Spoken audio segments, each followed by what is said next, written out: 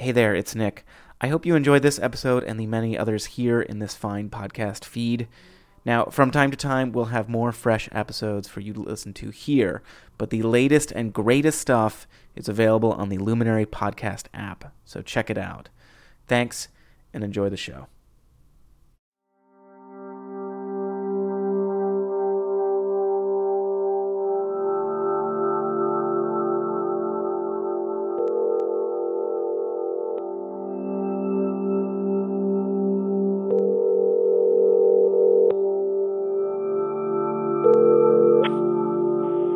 Mike, I'm not here right now.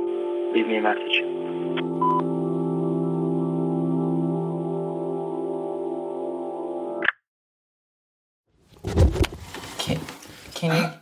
Can we start by doing can you give me as concise an explanation as you can of what happened to Mike? And I'm talking about the jump at Penn State. Okay, the fall. Yeah. Well, you call it a fall, but why do you call it a fall? Because I don't believe that he was thinking clearly at the time.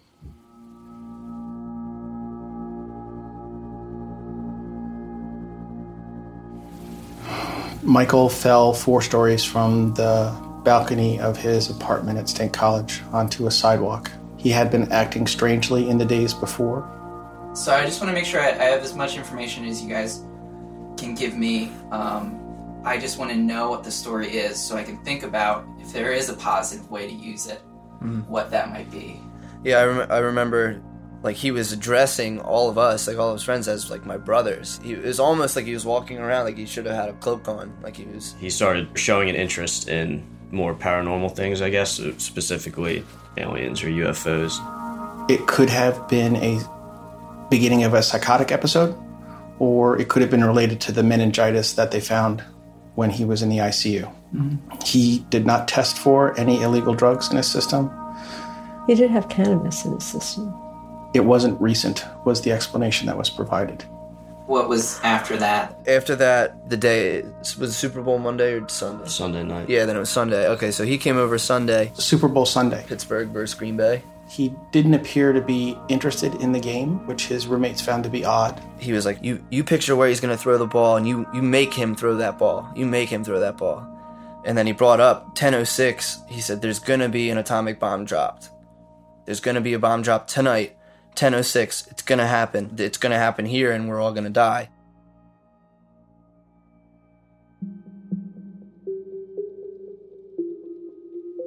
So it's February in State College. It's very cold.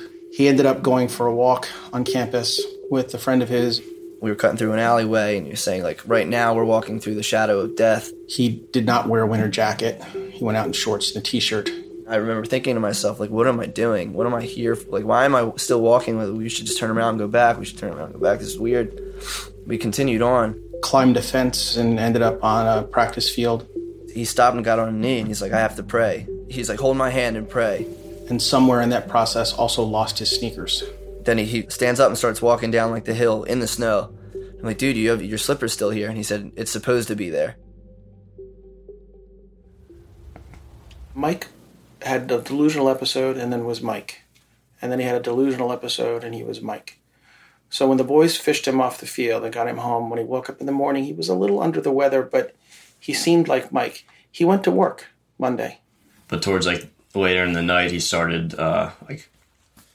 That same... Yeah, like, preaching again, Yeah. Was that the night? Yeah. 2 boys kept an eye on him.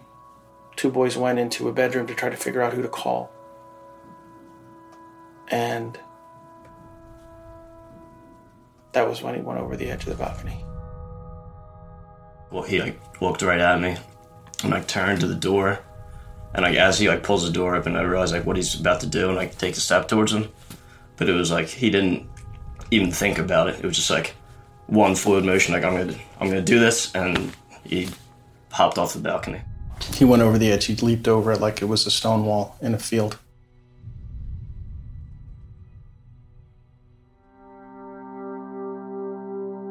From Radiotopia, you're listening to Love and Radio. I'm Nick Vanderkolk. Today's episode, Blink Once for Yes. This is John Fecile.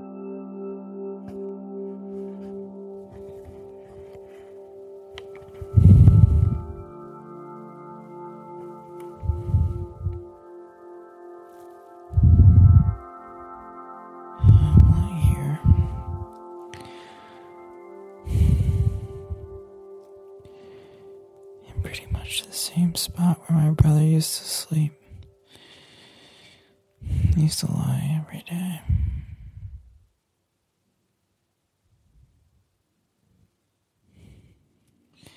Yeah, I'm sorry, Mike. I'm sorry.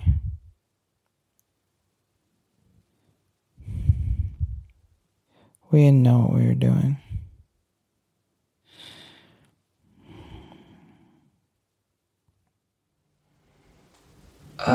Why did you and Mom decide to start a family? Well, I loved your mom, and we got married so we could start having children without anybody yelling at us. We weren't big plan aheaders.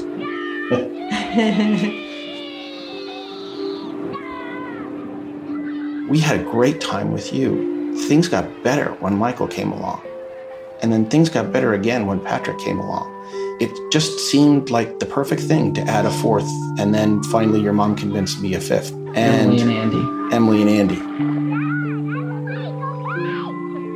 I'd like you to describe our family.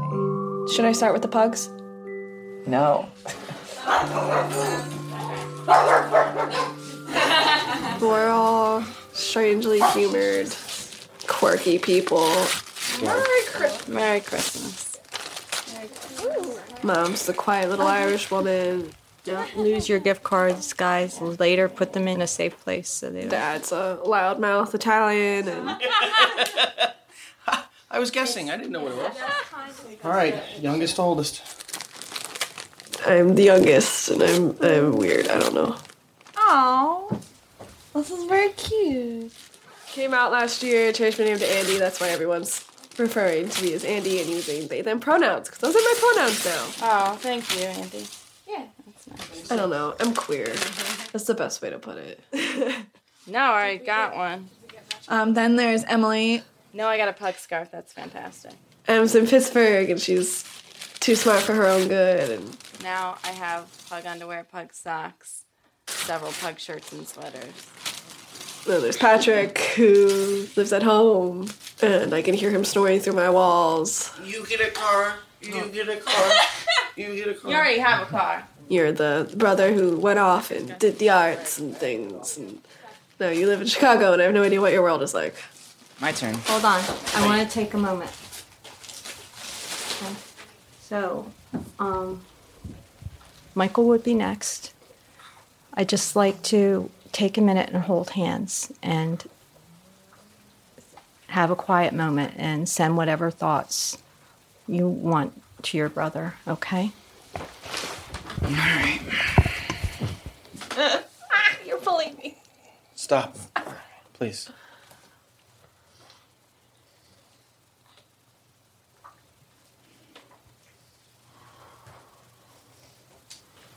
We love you, Michael. We love you, Michael. I'm gonna follow that. All right. Michael! I knew it. Okay, show me what you got. A new baseball glove. Oh, wow, Grandpa, look at this one. Michael, you would say, Thank you. and you would give Grandma and Grandpa. We gotta get shirts for the kids. Mike was the golden child. He was the captain of the high school football team, a good student, not terribly rebellious. Well, yeah, he just had a really buoyant spirit, and he would always map out what we were going to do that day. He would help me out with everything. Before he left for college, Mike was kind of like the brother I always looked up to. Sorry, John. Appreciated. Noted. He was kind of the rock of the three brothers. John was the one I could go to for a movie. Mike was the cry, and Pat was the laugh. Was Mike your favorite? Be honest. No. I mean, you can't answer a question like that with kids because everyone at different times is maybe your favorite. He was a little goofy, but he was also really mature. And to be honest, John, he was a lot like me. He would just text me, "I love you, Mom." I miss that.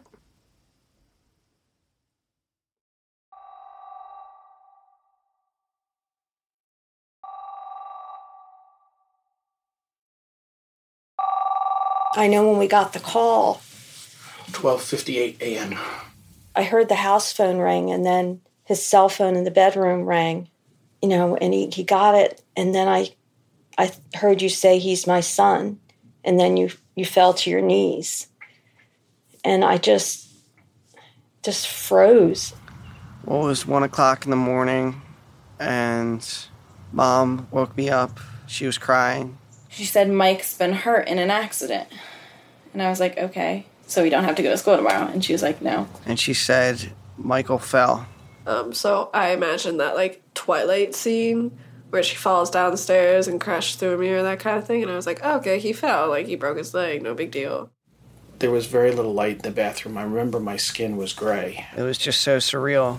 And I remember I threw up, and my throw up was orange. Yeah, I did. I threw up in the sink. I just threw up everything that was in my stomach. And I think I said, do you know what happened? She said, not really yet, just that we have to go. We drove immediately from our house in suburban Philadelphia to the hospital in Altoona. How long is that drive to Altoona? I have no idea. 5 hours? At least. Yeah, it was sleeting, it was snowing, it was raining, it was really bad. We were on the Pennsylvania Turnpike, and I got a call from Dr. Simon Lampard. And he told me that Mike had arrived, that he was being treated and evaluated, and I asked the question, will he be alive when we get there? And he said yes, he expected that Michael would still be alive when we got there.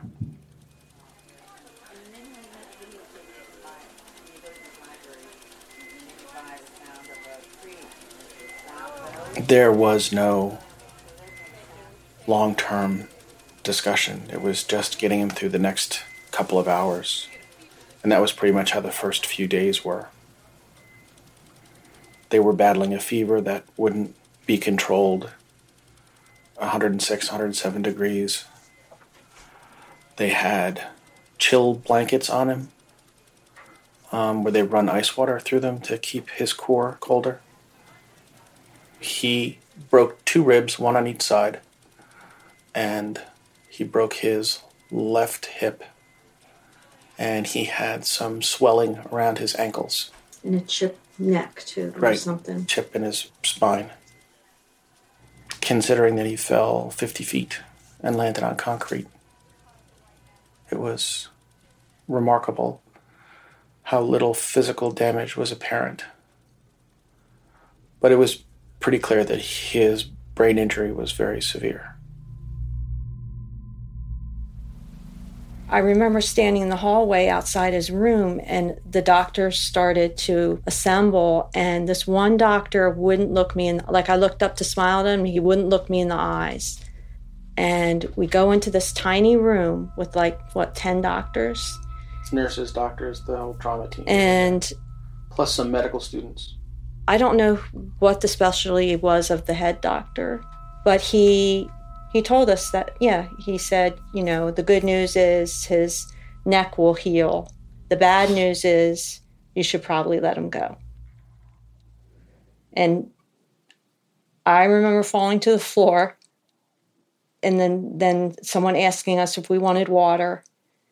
And it was just, we weren't expecting that.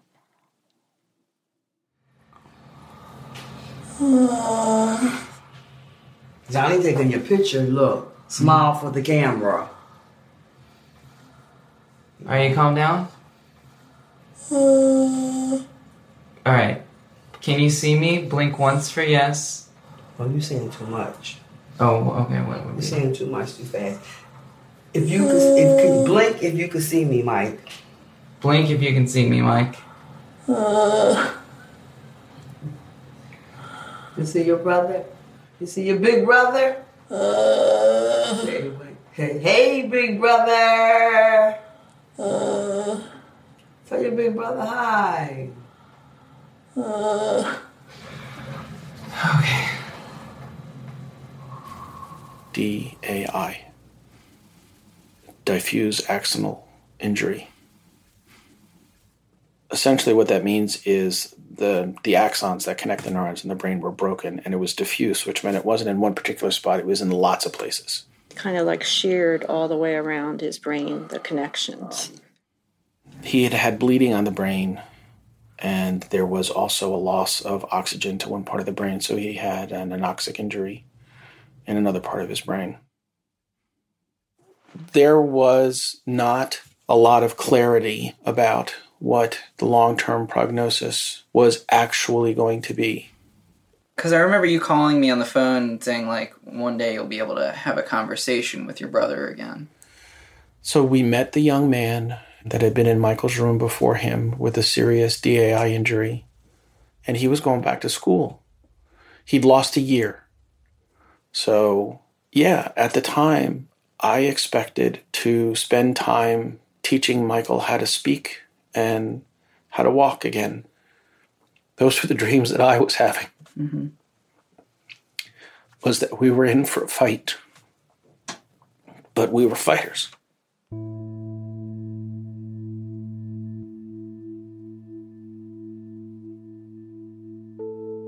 Michael spent most of his time after the injury in our basement in a hospital bed.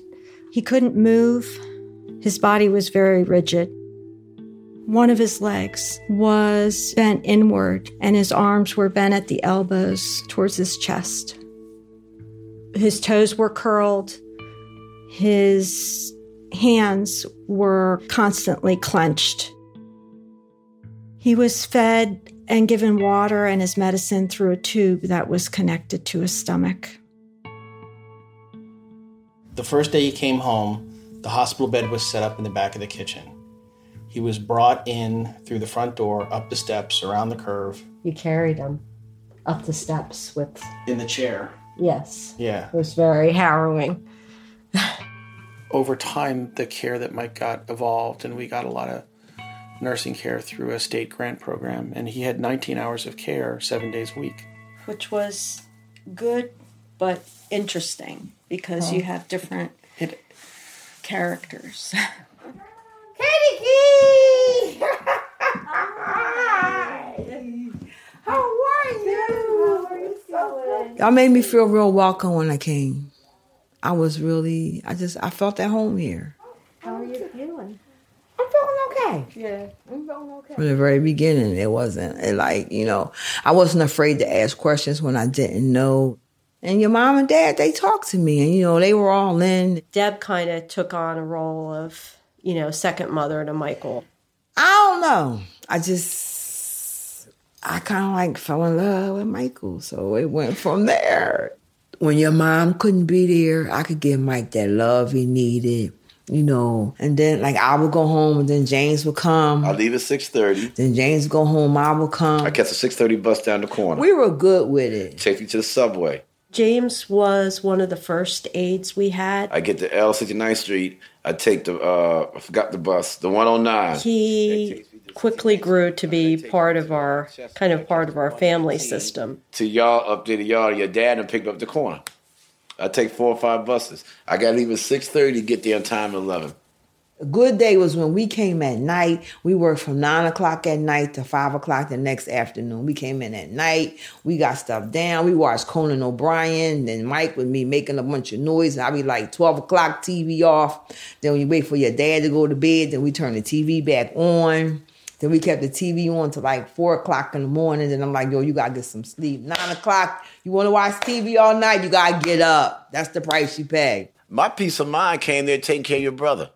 I would go there at 11, shift him, feed him. You get a 12 o'clock feed, right? If we have to empty his bag, give him water, joke with him. I know you wishes a beer, things like that to him, Put something on TV. He always had a movie every time I was over. He had a new movie. If he sees something on TV and he liked it, I get it. I had a hard time finding some of that crazy white stuff y'all watch. Because the bootleggers won't sell that on the subways or whatever. Can you remember some of the titles? Zombie Strippers. Night of the Living Dead. Zombie Apocalypse. Man, anything that came out, we got. couple of times I dozed off and he was watching Cinemax, but I ain't had the heart to turn it. I just closed the door and turned the sound all the way down because he had a grin from ear to ear. Oh, you mean like the softcore stuff? Yeah. He a man. What you gonna do? Come on.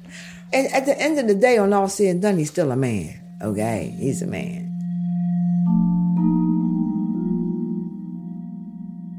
So, can you talk about like his level of awareness? Like, what did you think? What do you mean level of awareness? Was he conscious? Do you think he had? You some, can talk like, to him about dementia? anything. I can talk to Mike about anything, more so than y'all because to y'all he was your sick big brother. Y'all couldn't get that out of your head. I think we got along because I wouldn't make a thing of his, oh, you poor baby, like the nurses do. You know, you poor baby. Man, quit faking and stop that shit, man. I mean, you know, I didn't think of him as an invalid. Me and Mike would play this game. It was great because you could do it both in person and over the phone. Where he like moaned a lot, he would be like, He had a sound for everything. and then I would mimic his moan or like do it at the same time as him. These dull sounds, these high-pitched sounds. He made sounds. And he couldn't help but like smile, and it would go like louder and longer each time, and he would like change it up. He really understood what was happening, and we both go on for like as long as we could, going, You could say hi. He go hard. Like, you know, hi. Until he just started laughing. And that was just something really special we could do together. And it was nice that even over the phone, like he knew it was me because I'd go, We knew when he wanted his mom, because he'd be like, he would say, Ma, Ma. We knew that wasn't his mom. We knew that. One of my favorite moments was when I felt like he was trying to say, I love you. Because he made a 3-syllable noise while he was looking at me. And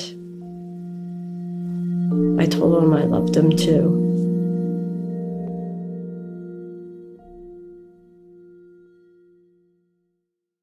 As the years went on, we formed a little language filled with nods and blinks and me kind of guessing until he smiled that I had done the right thing. He did thumbs up. That was huge because now we could have some type of yes and no conversation with him. And when he could control his blinking, you know, 1 long blink for no, 2 quick blinks for yes. In the beginning, we tried 1 blink for yes, 2 blinks for no. That was too much. It was overwhelming for Mike. That's when I made the suggestion that we ask questions like, are you in pain? Blink if you're in pain, Mike. You know, we had to make the questions to the simplest form. That's how we made it. That's how, you know, and he responded to us. I'm going to tell you when I really first started liking your brother, when he was upstairs and we was getting tight, I said, Mike, I bet you never thought a middle-aged black man would be your best friend, huh? He started laughing. We both did. Oh my God, the first time he laughed was very, like, strange. Mom had him on the back deck. I need you to smile. And I was doing homework in the living room. Give me one of your smiles, please. I wasn't really paying attention to anything. Mom was just cracking up. Mom is crazy. And I look back and she's dancing in front of him. She's doing like this weird ritual-looking thing. And I see his hand is shaking. And so I went out back and I was like, Mom, what the hell are you doing? And I just saw Michael had this huge smile on his face. I love your smile. He was laughing to the point where like his entire body was shaking. I love Michael. I thought he was having a seizure. I love Michael. Yeah.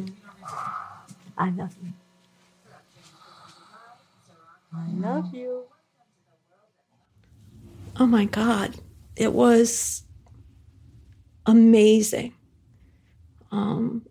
Because he had spent so many months with no expression. What's going on, Mike? It's like a small part of him came back to us.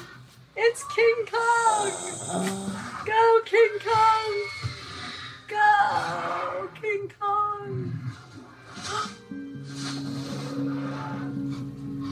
He went through so much pain. For him to be able to like laugh and smile at a silly TV show and like understand what they were saying and, you know, listen to you read to him and get so like excited listening to your voice and laughing.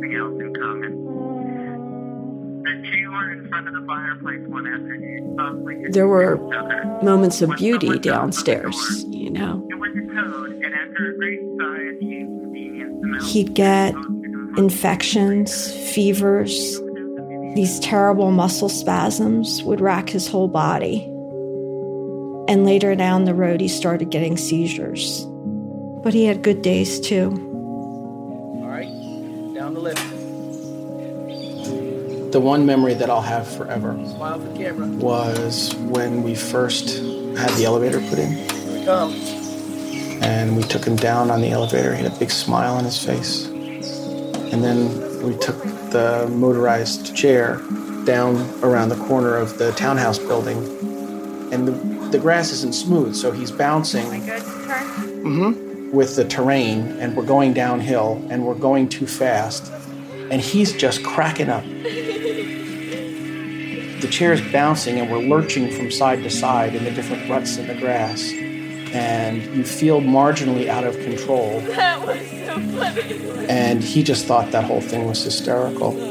He had a huge smile, and he thought we were nuts.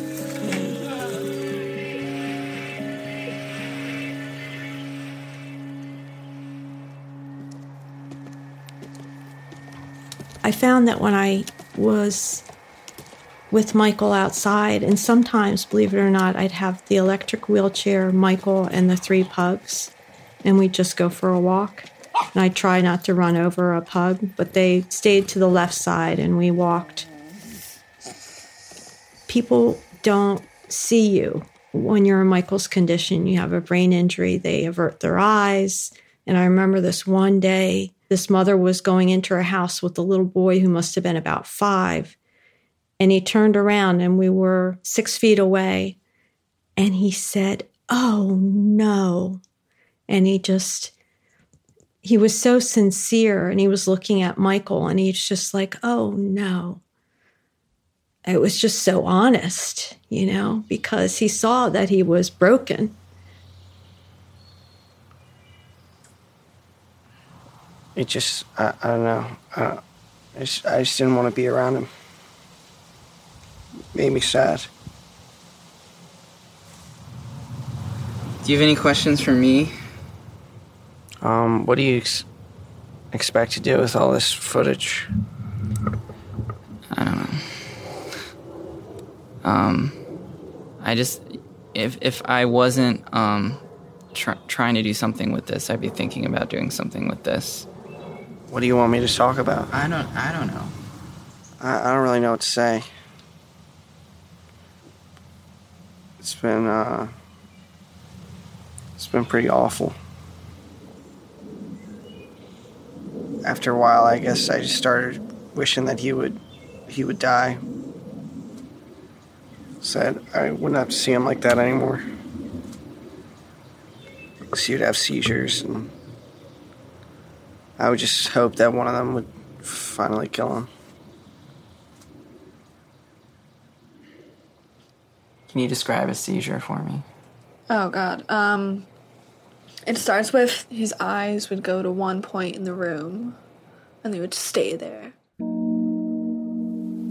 You could tell Mike had a seizure. He started acting funny. His eyes get bulgy. And then sometimes he would start, like, smiling, or part of his face would start to tremor, and then the body would just, like, convulse, and he would start shaking. One of his seizures, thankfully I was upstairs for this, but it was so violent that he just vomited all over. Then he aspirated. Yeah. Meaning vomit got in his lungs. Yeah. It's really messed up, man. You know, let's go on to something else. I don't know what the research is. A grand mal seizure lasts minutes. Single-digit minutes. Okay? Michael was having grand mal seizures that lasted 2 and 3 hours. The seizures were starting to come. They was coming a little bit more. They were just coming more, and they were staying longer. And they couldn't really be controlled. The only way they would stop in less than 2 hours was if they shot him up with so many meds that he was in danger of dying and he needed to be ventilated. You have to understand, every time he went into the hospital, which by then had been numerous times, all the interventions were very painful for Mike. They had to do that thing in his leg. They used this interosteal thing where they drilled a hole into his leg bone. And that was hurting him. And then shot an IV in there. So he had that several times. We did that every 4 to 5 weeks. Call the ambulance, drill the hole in the leg, go to the ER. But the seizures didn't stop. And we'd go in and we'd wreck a day. Wreck a day, wreck a night, be a mess. Mike would take 3-4 days to recover. And then we'd catch our breath 4 weeks and we'd go through it again. After every seizure, he was just tired. He got more and more tired. And more, I was doing more talking, he wouldn't respond. He started sleeping a lot. He would go into periods where he would just watch TV or stare listlessly over the TV or just stare like that, like he wasn't even there. When Michael came home, I thought that I could do this myself. And I also thought that if I took care of him, he would get better. And I guess on some level, I recognized that wasn't happening. Plus, I was exhausted and I wasn't admitting it. I realized that I couldn't get Michael better. I couldn't do it. Like, there was no amount of love and care that was going to fix him. And it was very depressing. Were you relapsing more other than the one time? I relapsed a couple times, but always just one day. And then I pull myself together and talk to my sponsor and try to make a couple meetings. And, being depressed and being tired and then adding alcohol is a really bad idea, which, I found out. All right, I haven't talked about this in a while. Oh, God. I hate this. Why? Because it sucks, It sucks to have to say that I was there when my mother attempted to kill herself. That day, I came home from school, and Mom seemed in a particularly bad mood. And so I go upstairs, and I see Mom, and she's by the counter, and she has some Coca-Cola in a glass, and she's sipping it, and she's crying. And I was like, this is not right. I didn't even pick up on it. She should not be home. She should have been at work. She came in. For some odd reason, I remember specifically she was wiping her nose and walking backwards. She just was really short and snippy. She was scattered. And she was just kind of clumsy all over the place. And she was drunk? No. I didn't smell her. I didn't smell the alcohol in her breath. I saw the bottle. Oh, I didn't see, I don't know. I didn't smell her. I wasn't that close to her. She was just back and forth, up and down. And I think Deb said something like, Kate, why don't you just go lay down? She was like, she said, I'm going to take a nap for a little while. And then she went upstairs. She was so upset that I actually said to Andy, would you go check on her? And she went up and she said, Mom's in the bathroom. Little did we know that while she was actually in the bathroom, she was taking medication to overdose and writing a note. And your dad came in. I said, John, Kate been asleep a long time. He said, okay, Deb, I'm going to go upstairs. And he went upstairs. And she didn't stir when I opened the door. And the door creaks. I mean, it always has. And usually that would be enough to get her to at least turn and acknowledge that I was in the room. So she didn't. She was just lying on the bed. So I said something to try to get her attention. Nothing. I went over and checked on her. And she was completely unresponsive. And I knew instantly that something was wrong. He was a calm panic. He was calling 911. He's like, your mom just committed suicide. Annie and Emily was screaming, and they was just carrying on. All I heard was just screaming. They were just screaming at the top of their lungs. And I didn't know what was going on yet. And I went upstairs, and I saw Mom like that. So I just went upstairs. I put your mom on her back. And I start howling in her face, and I start smacking her in her face. I'm like, you're not dying when I'm in here. Get up, Kate, get up, get up, get up. I started talking to her and holding her and rocking her. I did find the pill bottles on the bathroom counter. Some of Mike's stuff, some of the more powerful narcotics.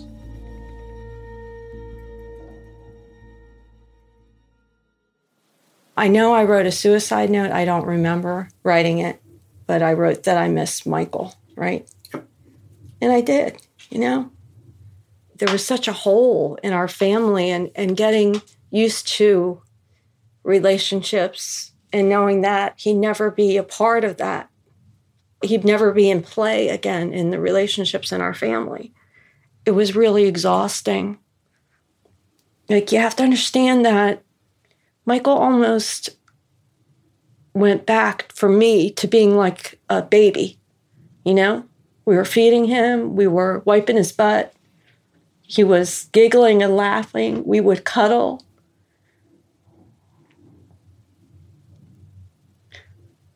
But then, how did you arrive at the decision that the Michael that we had, it was better that he die? He was suffering. He was suffering. And I felt that allowing him to die was the last gift I would be able to give him.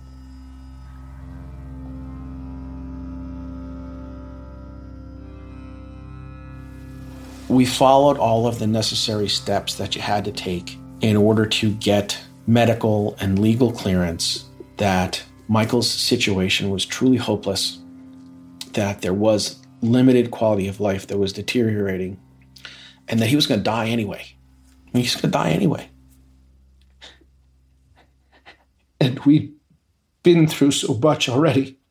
And Michael was really unhappy. We talked to him as best we could during this process to figure out if, to the best of our ability, did he agree with what we were thinking about? And we did. I'm satisfied that we got his agreement for the course that we took. Can you tell me about the night that he told you that he wanted to die? He just told me that night. He just said he wanted to go. I asked him what was bugging him. I said, you want to watch TV? No. Do this? No. I said, well, you want to talk about something? He said, yeah. I said, what? And I kept guessing. Then I just figured, I said, you tired of this shit, ain't you? He said, yeah. I said, what, you want to get out? I said, nope. And I said, you want to leave? You want to go? You want to die, right? He said, yeah. And your mom can hear us upstairs. The next day when she came down, she asked me what we talked about. And I told her, I didn't want to say it first because that's something you don't want to be wrong at. You know what I mean? I had tears in my eyes, I think. Should have said that on tape. I'm supposed to be a manly man. Anyway, it was Mike's wish to go. How can I get mad? How can I be sad? I mean, I'm sad, but basically I'm glad because now he's looking down as he's happy. So we talked a lot about, like, giving Michael a death with dignity. I was wondering, like, what dignity meant to you. For me, it meant that he was home and that he wasn't hooked up to tubes and he didn't have needles stuck in his arms, and his family was with him and his dogs were with him.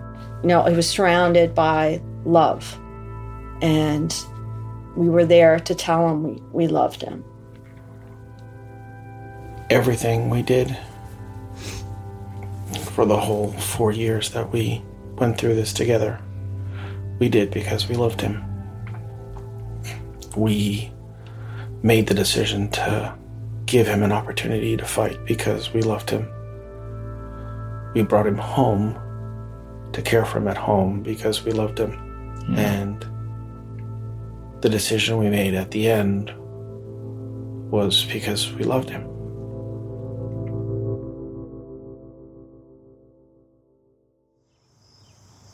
the only legal option was to cut off food and water. You know, I wish there was a better option. There's not.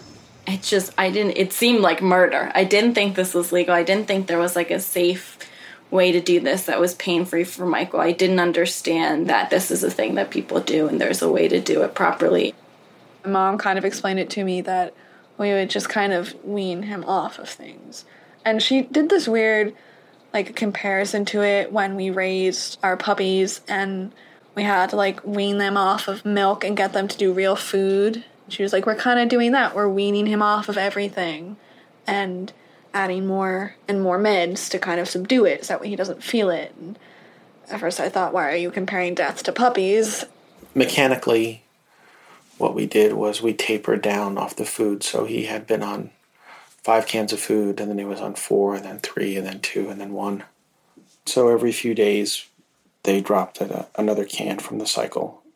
You know, I remember asking you a few times, like, are we making the right decision? Like, how can you ever, one, make this decision to begin with, let alone know that it's the right decision? It's impossible. It's a horrifying spot as a parent to be in. It goes against every instinct to not feed your child. I was adamant that the only people who were going to make this decision were your mom and I. That we were going to do this together and we would be in agreement and we would make the choice. And while it was important to us to discuss it with you guys ahead of time, it was never going to be up for a vote because I didn't want you to have to walk around for the rest of your life thinking that you were responsible for that decision.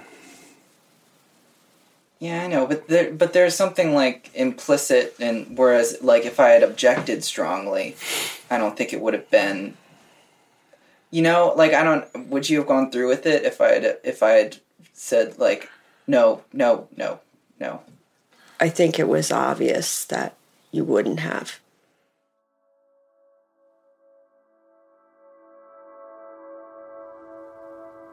You spent the night with him, his last night. I'm sleeping with him. And I came down that morning and I went in and his color was completely different. He was ashen. But I remember when I first walked in the room and I think Aunt Susie came out and then you came out and you said to me, it's not too bad. It's okay. You remember saying that? Yeah. And I was went sort of in. Removed. Yeah. And he's gray. His face was turned towards like you and Mom. She was just telling him it's okay. It's your time. You can go now, Mike. And I was just massaging his shoulders as he was dying. Yeah. I remember being told that by one of the nurse practitioners that it will probably be a more beautiful, peaceful experience than you're imagining. I wouldn't say it was that way. Having your child gasp like that for breath, and then the pauses, and then just the waiting for the next breath, or is that the last breath? And he did a couple of those. In the last few gasps, and particularly at the end, he looked scared. And there wasn't anything we could do other than just hold his hand. And then he left us.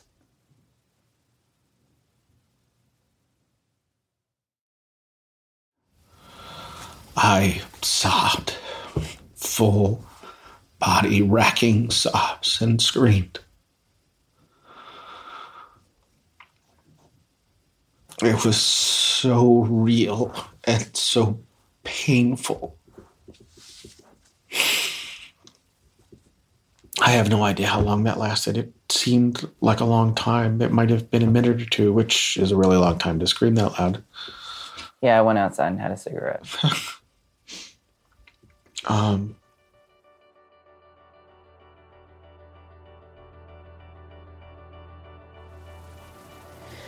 I thought it was interesting how when everyone was cleaning up all around us, the atmosphere changed a little bit to a little like lightheartedness.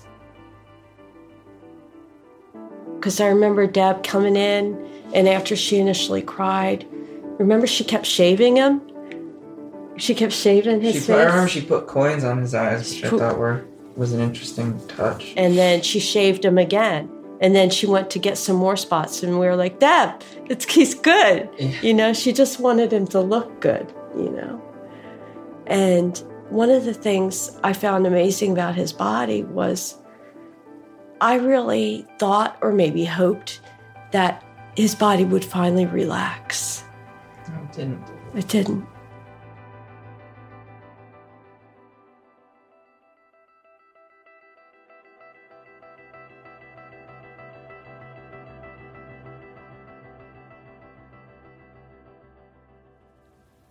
Do you still think about the fall? The fall seems like a long time ago. I think more about his actual moments of dying than the fall.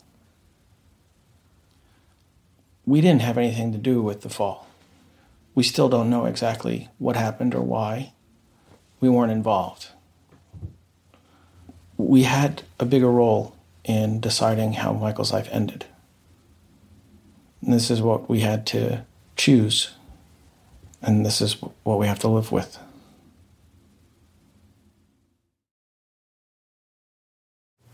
Well, what's different now? I don't know. I feel more whole. I don't feel his loss with me every second of the day. We were ready to have a different chapter in our lives because this had been so long and so hard for all of us. But again, you know, we didn't want that to mean having to lose him. Do you feel guilty about the way we ended his life? A small part, yeah. I feel guilty that it didn't happen more naturally. Yeah, I feel guilty. Nobody should be kept alive like that. But he was alive. Yeah, but he wasn't able to function at all. I wish you'd spent more time with him. You wish I had spent more time with him? Yeah. I spent more time with him than you did. Yeah, I know, but... All right. Are you mad? Yeah, I'm mad. I'm done. You're done? Yeah. What?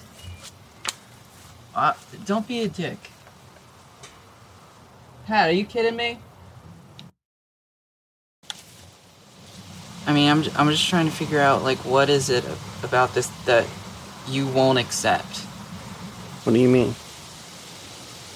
Do you feel like it was the right decision to end his life? Yeah, of course.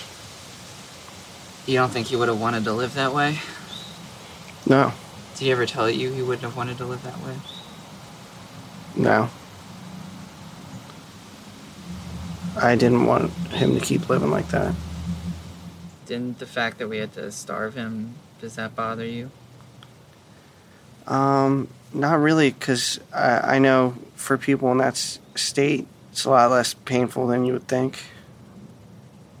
Did it bother you that we starved him? A little bit. Would you have rather we kept him alive?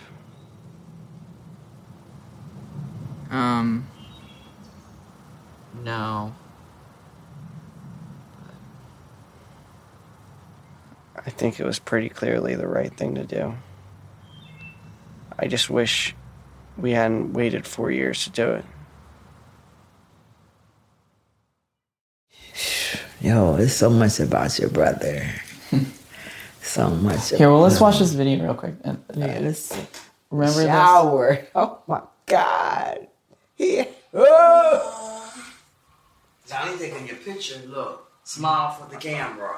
He did not like that camera. Are you calm down? Alright. Can you see me? Blink once for yes. Oh, you're saying too much. Oh, okay. What You're saying too much too fast. If you could blink, if you could see me, Mike. Blink if you can see me, Mike. You see your brother? You see your big brother? Hey, big brother! Tell your big brother hi. Okay. Do you like living like this, Mike? Blink if you do. See? Do you want us to keep you alive like this, Mike? Too long of a question. Do you want us to keep you alive? Yes. Alright, Mike. I just don't want you to suffer. He is, but he don't want to go. See? Yeah. Yeah, he said yeah. Mm-hmm. How could I phrase it? How could I give Yeah, I think we did the wrong thing. Yeah. I don't know. I have. It was easier for us. Yeah. It was easier for us if he died. Yes. It gave everybody the power to go back onto with their lives. You know, it's been so long. I mean, you were living your life, but you weren't here for the dailies. But I think it's been so long since your mom and dad had a life. It had been so long. They didn't even know what a life was like anymore. Do you think that's do you think that's an option? A justification for doing No. No? No. I mean, but do you think we murdered him, Oh, that's so strong of a word, Johnny. We killed him? God, don't say that, because I often think about that, and I be like, I played a part in that. When I thought about that, what do you think? Is that the way to? No, is that accurate? Don't say that. No. I don't think that he was murdered. Do you think we killed him though? Like, I don't think you against killed his him. will. I think he was beginning to have pain and suffering. And I think he was put out of his pain and suffering. What bothers me the most is that there's like this ambiguity about what we did. Was it right or was it wrong? Yeah, basically. You're never going to know. Well, what do I do with that? You gotta make it work inside your head. You know what? I don't know. When Mike died, it took a lot out of me. I had to go home and just go in my apartment and just be by myself, shut my doors and shut everybody out. I had to figure it out. You know, I had to make something work for myself. You have to make something work for Johnny. Well, what'd you make work for you? Using tips. I thought about it. Like I said, I spent a lot of time with your brother, okay? I studied your brother. You know, Michael wanted to live, but I just think he didn't have no more fight left. He went at a good time, you know, when he wasn't all your mom and wasn't crying over him all the time. And she could be happy. She got happy thoughts. Y'all got happy thoughts. The last thing y'all see is him not riddled with pain.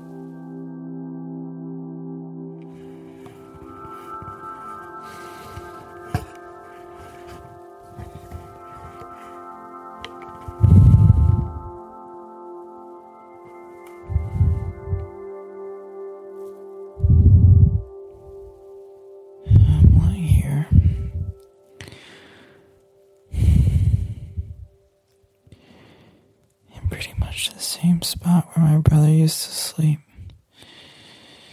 He used to lie every day.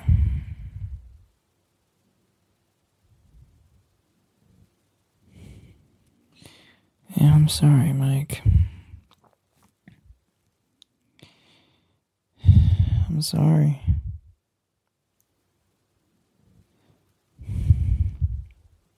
We didn't know what we were doing.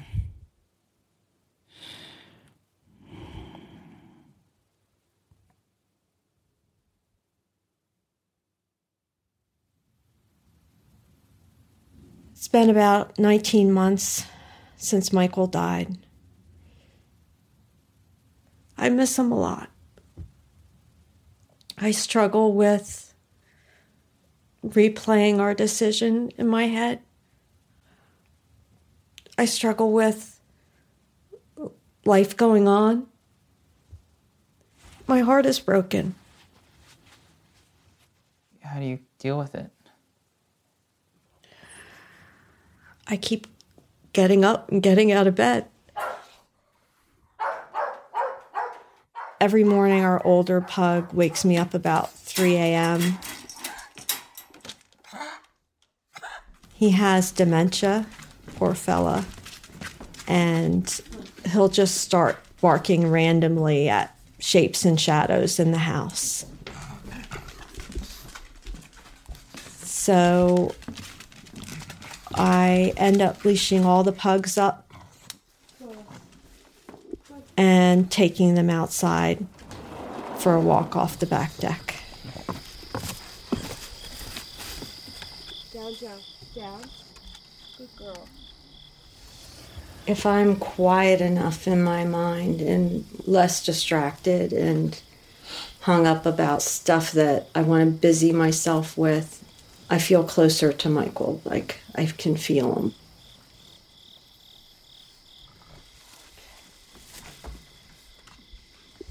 Being outside in the quiet with the dogs, that and sometimes at night, it's like the only chance I get to just totally have that quiet time.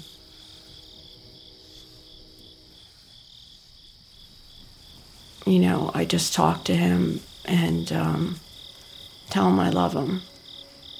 And I thank him for being my son.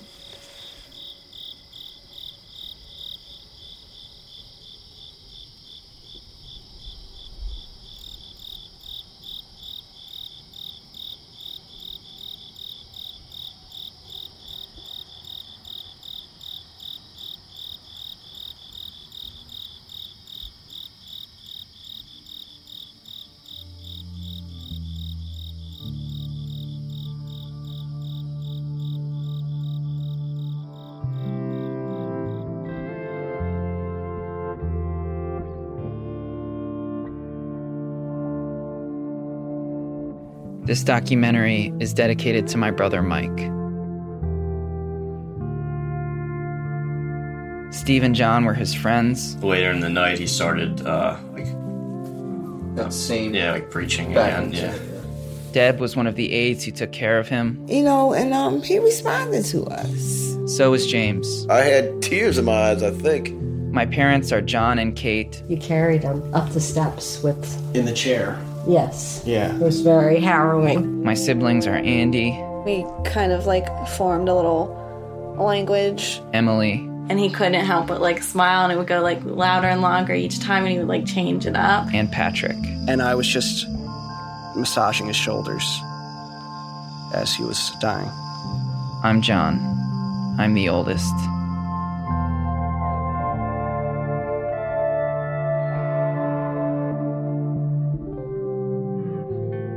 That's it for Love and Radio. This episode was produced by John Fecile, Stephen Jackson, and Lizzie Schiffman-Tefano, with additional help from Patrick Tefano. If you go to our website, you can see cover art made by John's sibling Andy, and hear a bonus scene of his parents listening to this episode for the first time. John's also asked me to provide a link to the Brain Association of America, a national support network for people with brain injuries, where you can also make a donation. You can find all of that at loveandradio.org. Love and Radio is produced by myself, Jesse Carrier, and Stephen Jackson. Radiotopia's executive producer is Julie Shapiro. Radiotopia is supported by MailChimp, celebrating creativity, chaos, and teamwork, by the Knight Foundation, and by the generous support of our listeners. Thank you. See you again after the holidays. Thanks for listening.